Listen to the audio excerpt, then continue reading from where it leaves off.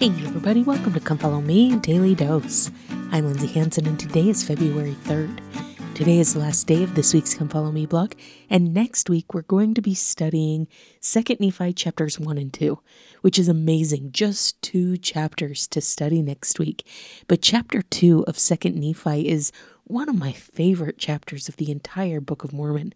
In fact, I have a whole EFY lesson that centers on principles that we see in chapter 2. So I'm excited to take a look at it with you. I'm excited to study it with you.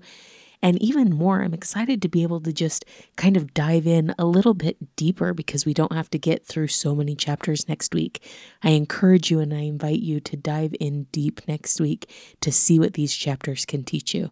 I testify that it is phenomenal and it is filled with beautiful doctrine of the Savior. So let's jump back into 1 Nephi chapter 19.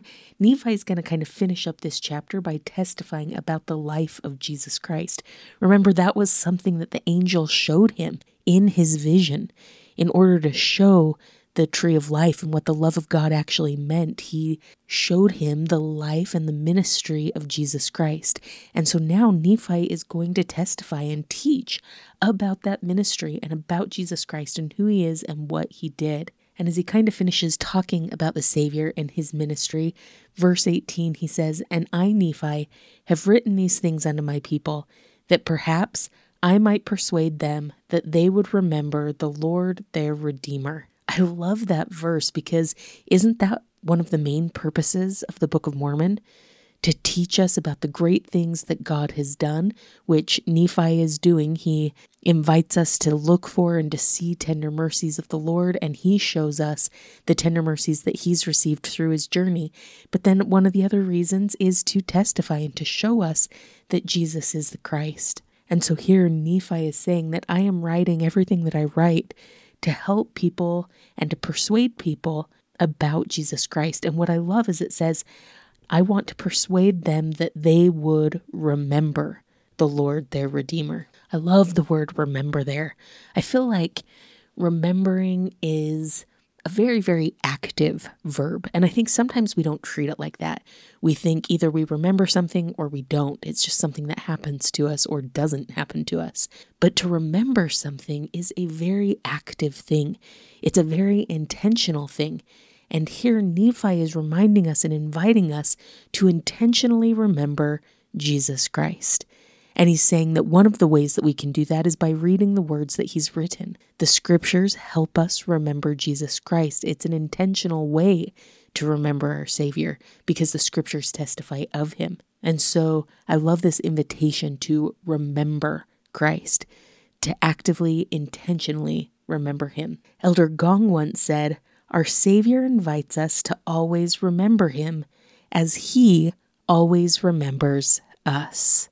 I love that quote, that we always remember him because he is always remembering us.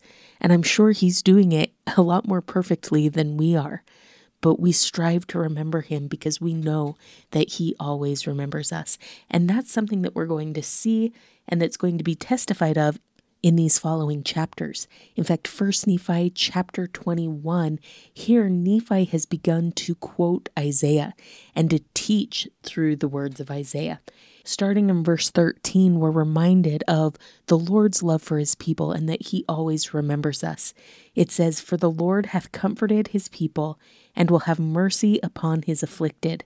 But behold, Zion hath said, The Lord hath forsaken me, and my Lord hath forgotten me. But he will show that he hath not. For can a woman forget her sucking child, that she should not have compassion on the son of her womb? Yea, they may forget, yet will I not forget thee, O house of Israel.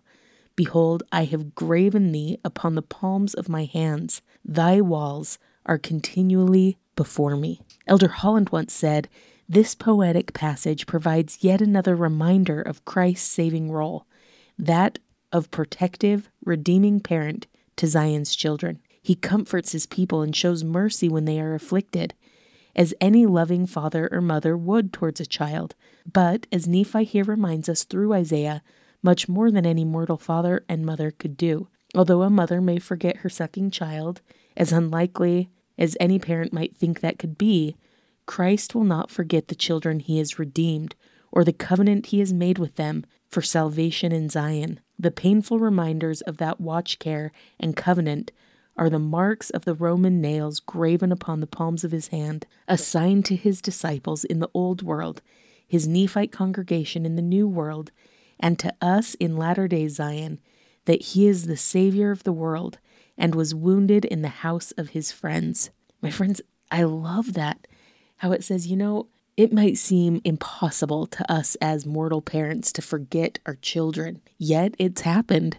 People have done it before, but it says here that Christ, as a perfect adoptive parent to us, he will not forget us, because part of his covenant with us is engraven on the palms of his hands. I love that verse where it says, "Behold, I have graven thee upon the palms of my hands.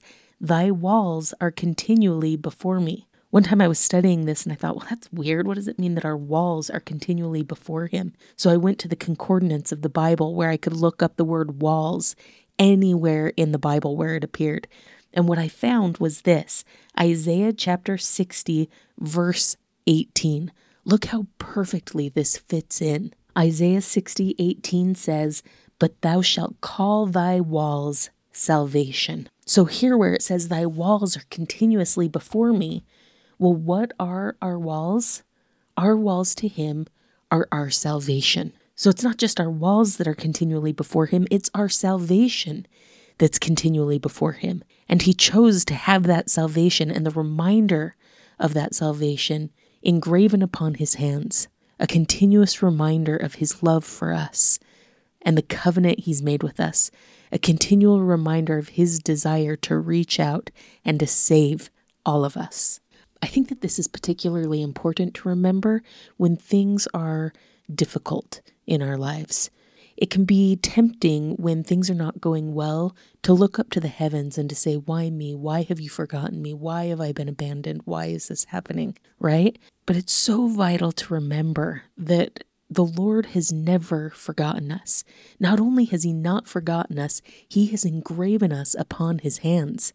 It reminds me when I was in junior high, and maybe you still do it now, but when I was in junior high, anytime I needed to remember something, if I had homework, if I had an appointment, if there was something I had to do, I would write it on my hand. And why would I write it on my hand? Because that's one place that I knew I would always see it. Our salvation is written on the Savior's hand, something that he continuously sees so that he will continuously remember us and fight for us. Sometimes we might question that or wonder about that when things are going wrong, but it's my testimony that he always remembers us. In the talk Broken Things to Mend, Elder Holland said, "My desire today is for all of us, not just those who are poor in spirit, but all of us, to have a more straightforward personal experience with the Savior's example. Sometimes we seek heaven too obliquely, focusing on programs or history or the experience of others. Those are important, but not as important as personal experience, true discipleship, and the strength that comes from experiencing firsthand the majesty of his touch. This reliance upon the merciful nature of God is at the very center of the gospel Christ taught. I testify that the Savior's atonement lifts from us not only the burden of our sins, but also the burden of our disappointments and sorrows, our heartaches and our despair. From the beginning, trust in such help was to give both a reason and a way to improve, an incentive to lay down our burdens and take up our salvation. There can and will be plenty of difficulties in life.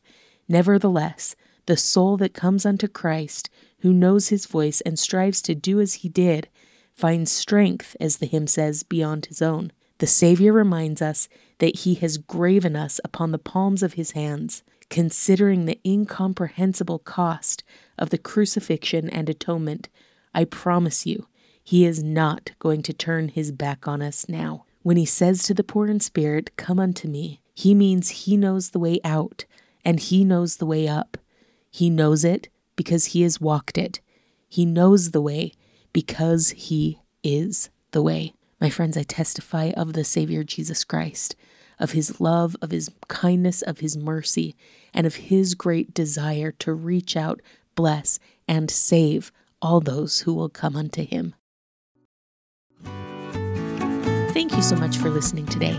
If you're enjoying this podcast, make sure to follow us on social media, subscribe, like, comment, or share. This has been Come Follow Me, Daily Dose, and I'm Lindsay Hanson.